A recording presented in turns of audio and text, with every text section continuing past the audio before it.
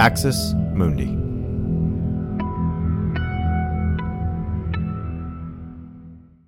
You're listening to an Irreverent podcast. Visit irreverent.fm for more content from our amazing lineup of creators.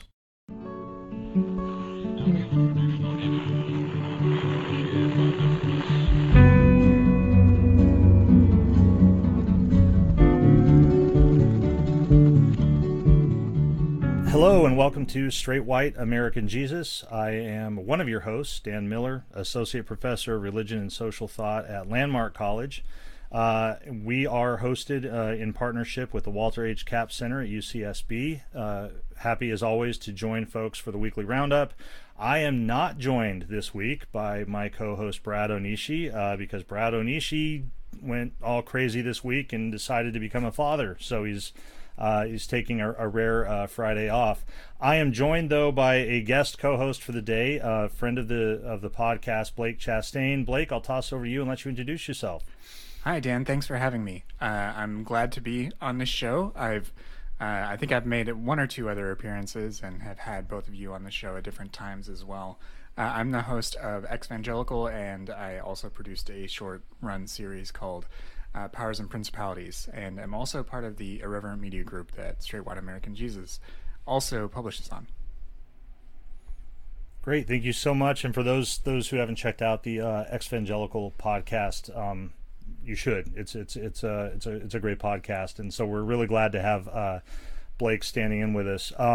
Blake, we've talked about this some. Everybody who listens will know that the kind of game that we play on Fridays usually is what we've just called the weekly roundup. Mm-hmm. We talked about a few months ago when we started this. I wasn't sure it was sustainable. I was like, I don't know if we're always going to have stuff to talk about. And unfortunately, right, the world doesn't seem to be calming down any, and so no. We do.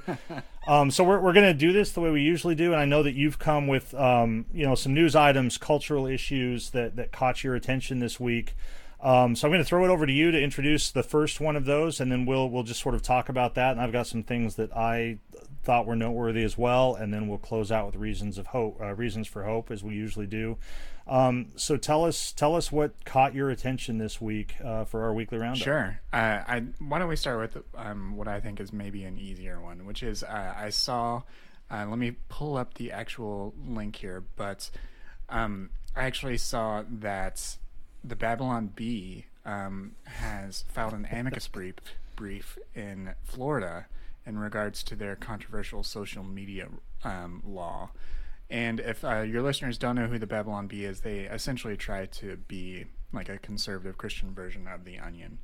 But it has been sort of surprising, but also not surprising, you know how those things go, to see this sort of action take place. The Babylon Bee has been, they intentionally try to stoke cultural warring sort of responses, but they also have received things like somewhat fair profiles in the New York Times. So they are not a force to really be overlooked, and this is a very interesting sort of development. And they are being represented by the First Liberty Institute, which is a conservative law firm based in Plano. What do you think of the Babylon Bee and sort of their presence in the, this sort of media atmosphere? And what do you make of them filing a brief in support of this supposed anti-censorship social media bill in Florida? Yeah, so I mean, the Babylon Bee, for lots of reasons, I don't spend that much time there, but the times I have, they're really funny sometimes. For those of us who grew up in the evangelical world, like, they can be really funny. Mm-hmm. You're right sometimes, though, that I guess for those of us who, let me emphasize, the used to be in the evangelical world, right? You don't find humorous maybe what they find humorous. But other times, like I think you described it perfectly, right? They want to be the Onion of the conservative evangelical world, and sometimes they pull it off really, really well. So I was disappointed to see them file this amicus brief. I guess it's not surprising, but people will have heard, they'll have heard us talk about things like this before. So the things that jump out at me are the way that the GOP, and our friend Uncle Ron DeSantis, as we've taken to calling him here on the show, they file these things that are supposedly about free speech, but they're not, right? They're about like basically allowing disinformation to go unchallenged, right? That's whether it's debates about Facebook or other social media platforms. So the first thing is just for people to be aware of that, right? That free speech is one thing, but that's not really the issue. The issue isn't really that it's not free speech.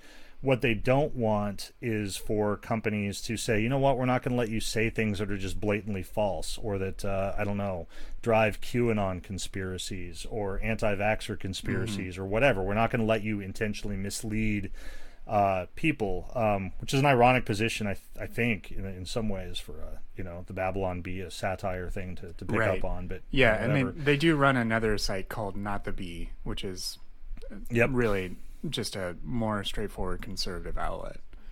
Yeah, and so that's the first thing. The other thing is what always I think is the hypocrisy of, or maybe hypocrisy is not the right word, right? The selectivity with which political conservatives will grab on to certain traditional conservative principles, right?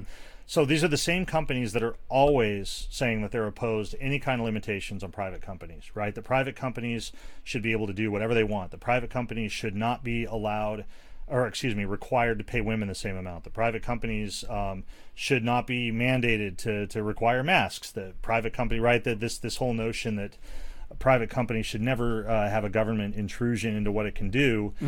And yet when it comes to like social media platforms and different things like that, all of a sudden it's all about free speech, and it's all about, you can't censor. And I'm like, these are private companies. Private companies can in fact do different kinds of things like that.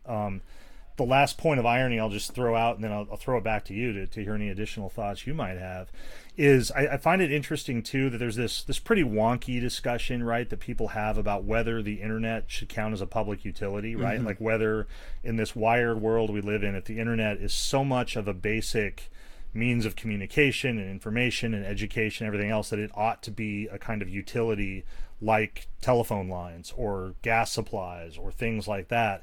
And the GOP typically is opposed to that, right? They'll call it socialism, and they'll say that it's taking government control of private companies and so forth.